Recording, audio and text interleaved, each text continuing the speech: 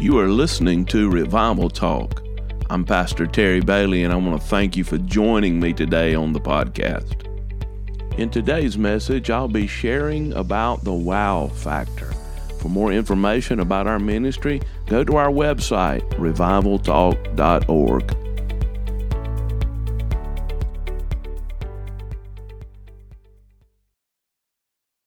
I want to talk to you for a few minutes this morning about the wow factor. The wow factor. Everybody say wow. I want to give you some definitions, and then we're going to read some wow scriptures, if that's okay. It is to express strong feeling, such as pleasure or surprise. It means to gain an enthusiastic response from. It means a thrill. The Merriam-Webster dictionary says the first use of the word was in 1513. And here's the thing about wow. It spells the same front and backwards. If you turn it upside down, it says mom. Other words for wow are astound, awe, excite, amaze, thrill, dazzle, electrify, enthuse, or exhilarate. Let me give you some wow scriptures. Psalm 68:35. O God, you are more awesome than your holy places. God of Israel is he who gives strength and power to his people. Blessed be God. Psalms 147 verse 5. Great is our Lord and mighty in power. His understanding is infinite. Psalm 66, 2 and 3. Sing out honor of his name. Make his praise glorious. Say to God, how awesome are your works. Through the greatness of your power, your enemies shall submit themselves to you. Psalm 66 verse 5 through 7. Come and see the works of God. He is awesome in his doing towards the sons of men. He turned the sea into dry land. They went through the river on foot. There we will rejoice in him. He rules by his power forever. His eyes observe the nations. Do not let the rebellious exalt themselves. And I love this one. Romans 5:8. But God demonstrates his own love toward us in that while we were sinners, Christ died for us. Psalms 107:31. Oh, that men would give thanks to the Lord for his goodness and for his wonderful works to the children of men. Nehemiah chapter 1 verse 5. And I said, I pray, Lord God of heaven, O great and awesome God, you who keep your covenant and mercy with those who love you and observe your commandments. Daniel 9:4. I prayed to the Lord my God and made confession and said, O Lord, great and awesome God, who keeps his covenant and mercy with those who love him and with those who keep his commandments. Psalms 139 verse 7 through 10. Where can I go from your spirit? Or where can I flee from your presence? If I ascend into heaven, you are there. If I make my bed in hell, behold, you are there. If I take the wings of the morning and dwell in the uttermost parts of the sea, even there your hand shall lead me, and your right hand shall hold me. Psalms 145 verse 12. To make known to the sons of men his mighty acts, and the glorious majesty of his kingdom.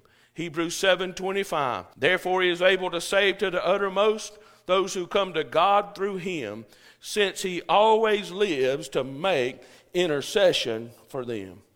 Wow. We serve an awesome God. Now that word awesome, we've kind of brought it down to a little lower than it should be.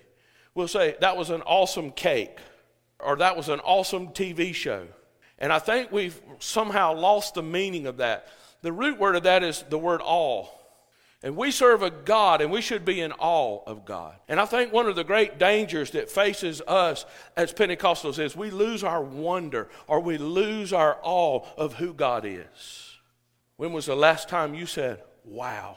We must not lose our awe of God.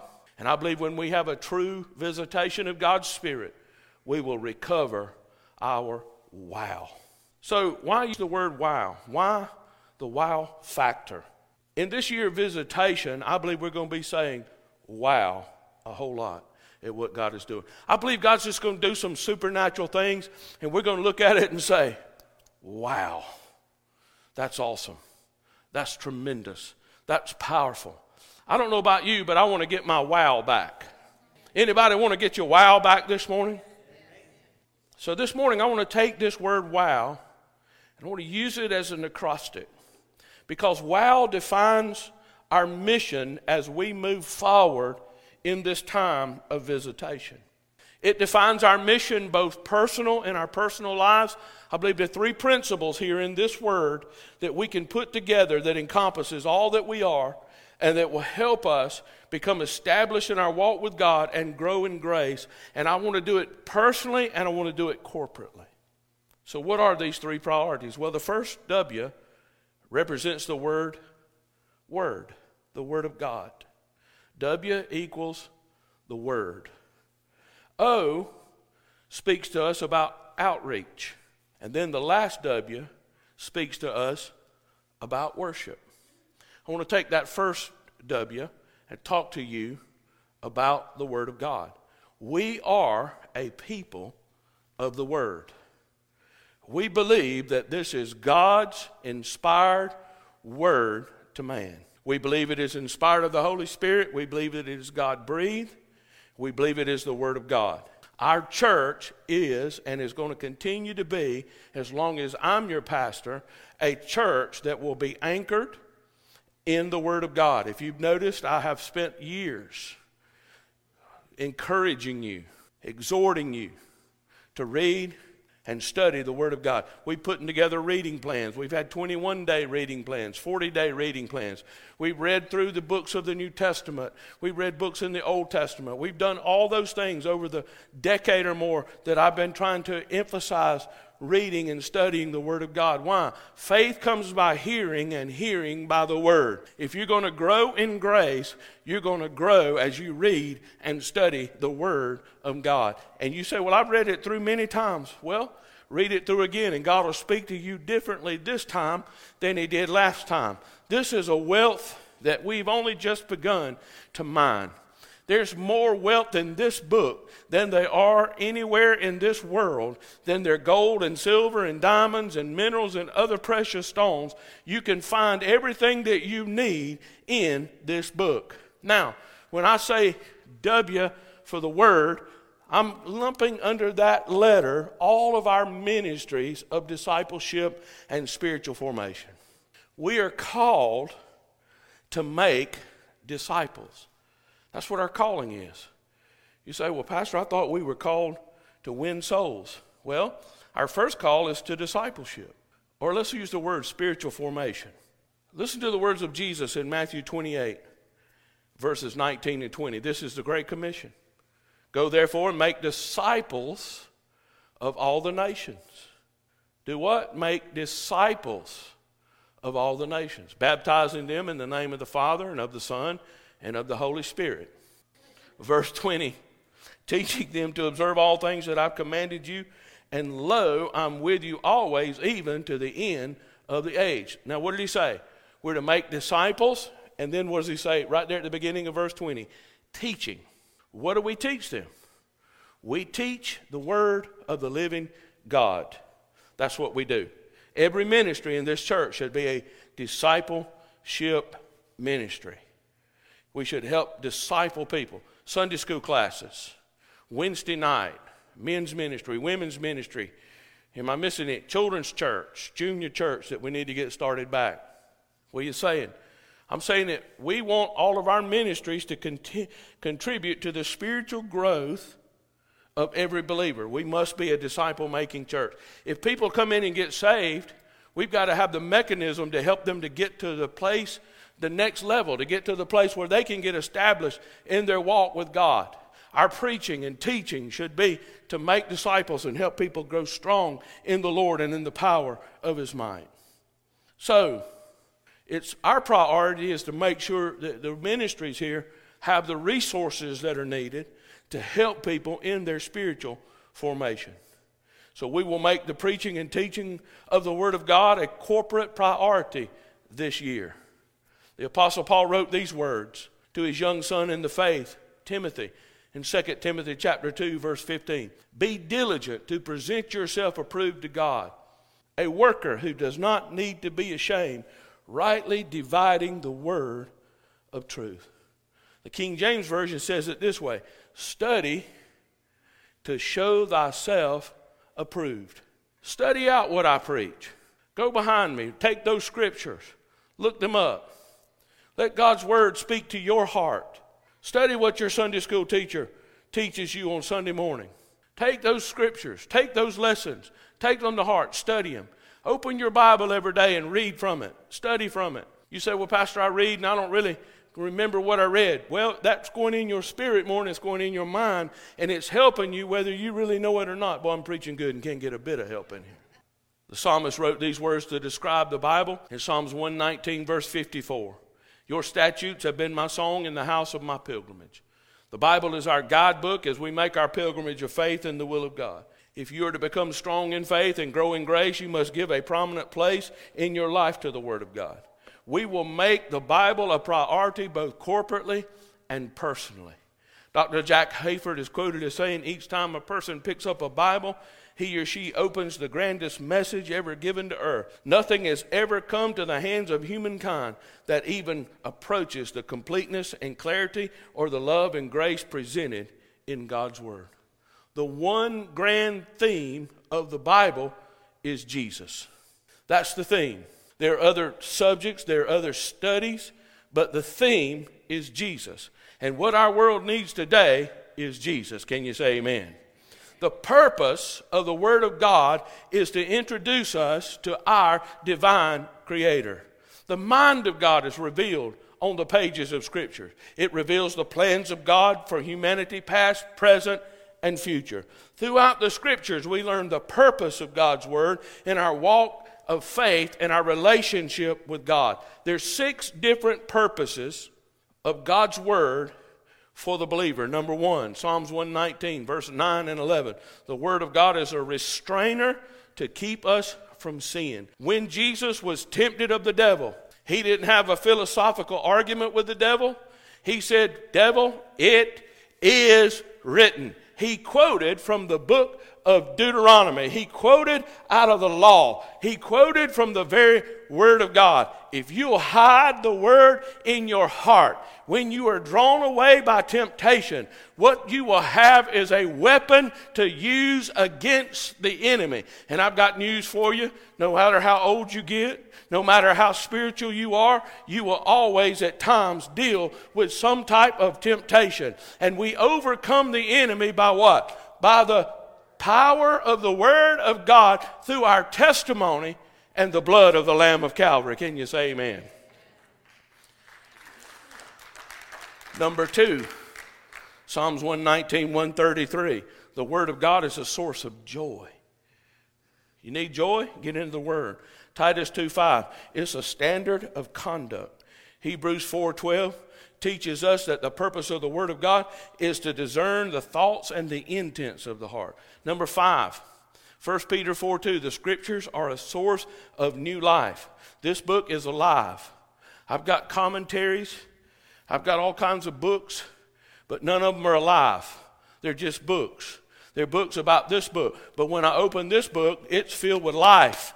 When I speak the Word over my circumstances, it's filled with life. I was thinking about this today, how when we get sick or how we get a diagnosis, we tend to identify ourselves by that diagnosis. Here's what we'll say: I have arthritis. And we take ownership of that sickness. And I'm not saying that you deny that. Please don't misunderstand me. I believe in medical science and doctors. I believe in that.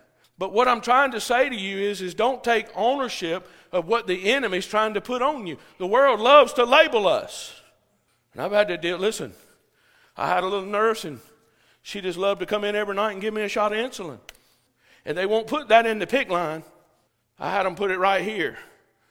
They want to put it in your stomach. I got heparin in my stomach. Come on, somebody.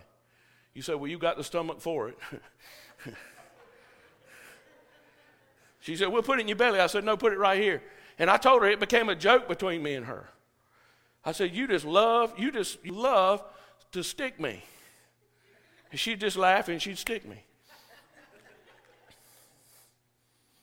But you know what I did? I prayed and I said, Lord, in the name of Jesus, I'm laying up here on oxygen. I'm sick myself. I can't get out of the bed. I'm so weak. But I prayed and I said, Lord, this sugar is going to be normal from now. This is the last shot that I'm getting of insulin. Do you know that was the last shot of insulin I got that week? Don't take ownership. Say this. Say, I've been diagnosed. That's the fact of the matter. But the truth of the matter is I'm standing on God's word and believing God for my complete, total healing in the name of Jesus. Get the word down inside of you.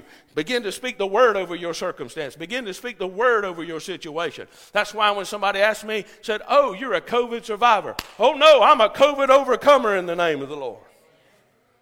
And I'm going to be 110% whole and well and better than I was before in Jesus' name. You say, when's that going to happen? Well, I'm going to keep believing until it does. Here's the way I pastor, okay?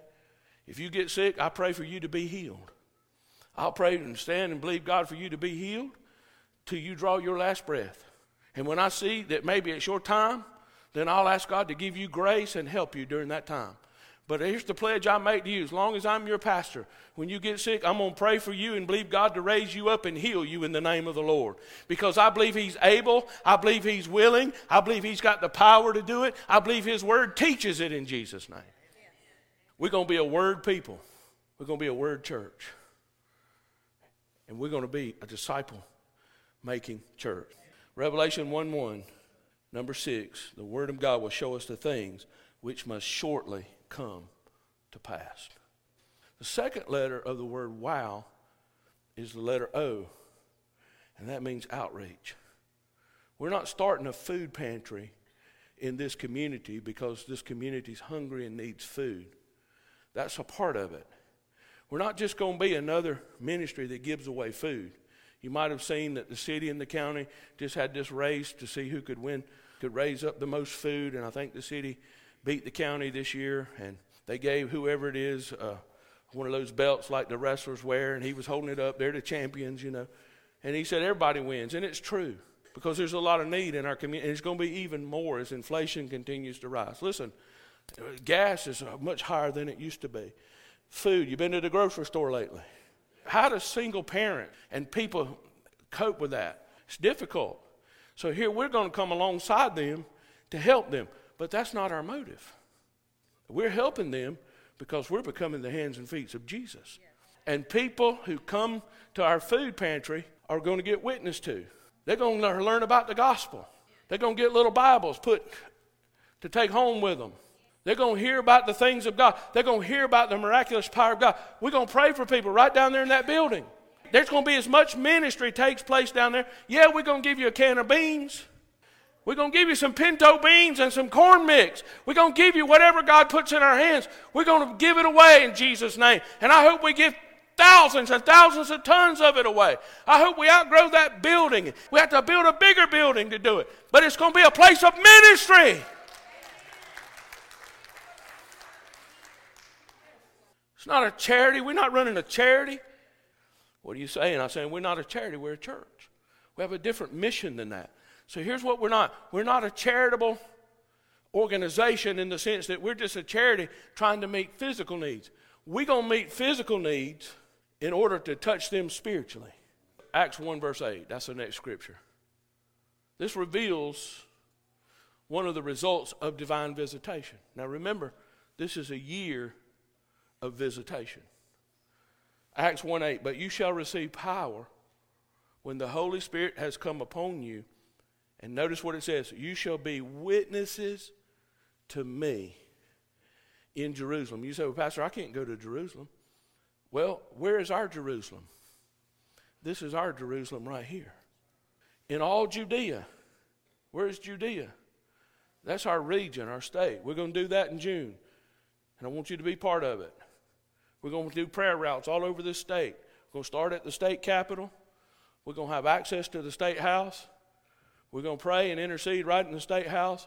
We're going to leave from the capitol, and we're going to cover this state, 8 different groups. You can join any one you want to. And we're going to go all over this state and pray, and then we're going to converge at the Port of Charleston, and we're going to close that out at the Port of Charleston, just like we did last summer when we went from here. My team went from Virginia Beach all the way to Lebanon, Kansas. We're going to do it in this state. Our region, our state, Samaria. Samaria is the wrong side of the tracks. It's the place where the Jewish people didn't go. Remember when Jesus went to Samaria? He broke every religious rule by doing that. First off, a rabbi talked to a woman. That didn't happen. Secondly, she was a woman who was living with a man. She had 5 ex-husbands.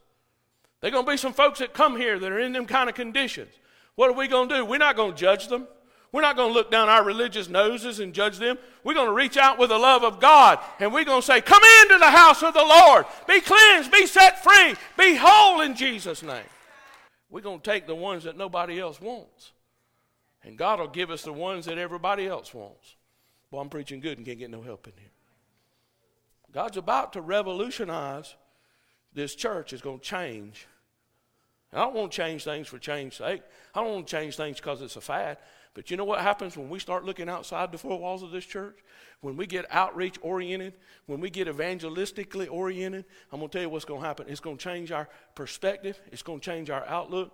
And it's going to bring revival like we have never experienced before. And sometimes it will be because you give a bag of rice to somebody. Sometimes God's going to give you an opportunity. And I'm not talking about me standing down there preaching to everybody. I'm talking about you being witnesses as you work in these ministries. We're about to put this word into every home in this community. Sooner the numbers come down and the weather breaks a little bit, we're going to put these Bibles along with some other materials into every home around this community. Why? Because it's the Word of God. You say, well, what if people throw it away? But what if people read it? What if one person reads John 3:16, for God so loved the world that he gave his only begotten Son? They could be born again by the power of God. And there's little helps right in here that tells you how to do it. So those are just 2 things. We're going to do many other things because we're going to be a church that reaches out beyond itself. Now, there's 3 ways we're going to do that. Personal evangelism. What's personal evangelism? This is what it is right here. We must pray and ask God for opportunities. I'm not called to everybody, but I'm called to somebody. Now, there's cold call evangelism. That's what we do when we go out and knock on doors. And you have to knock on thousands of doors before you get any response. But you and I work with people, and we're around people every day that don't know Jesus. Just be real. Because those people are going through challenges.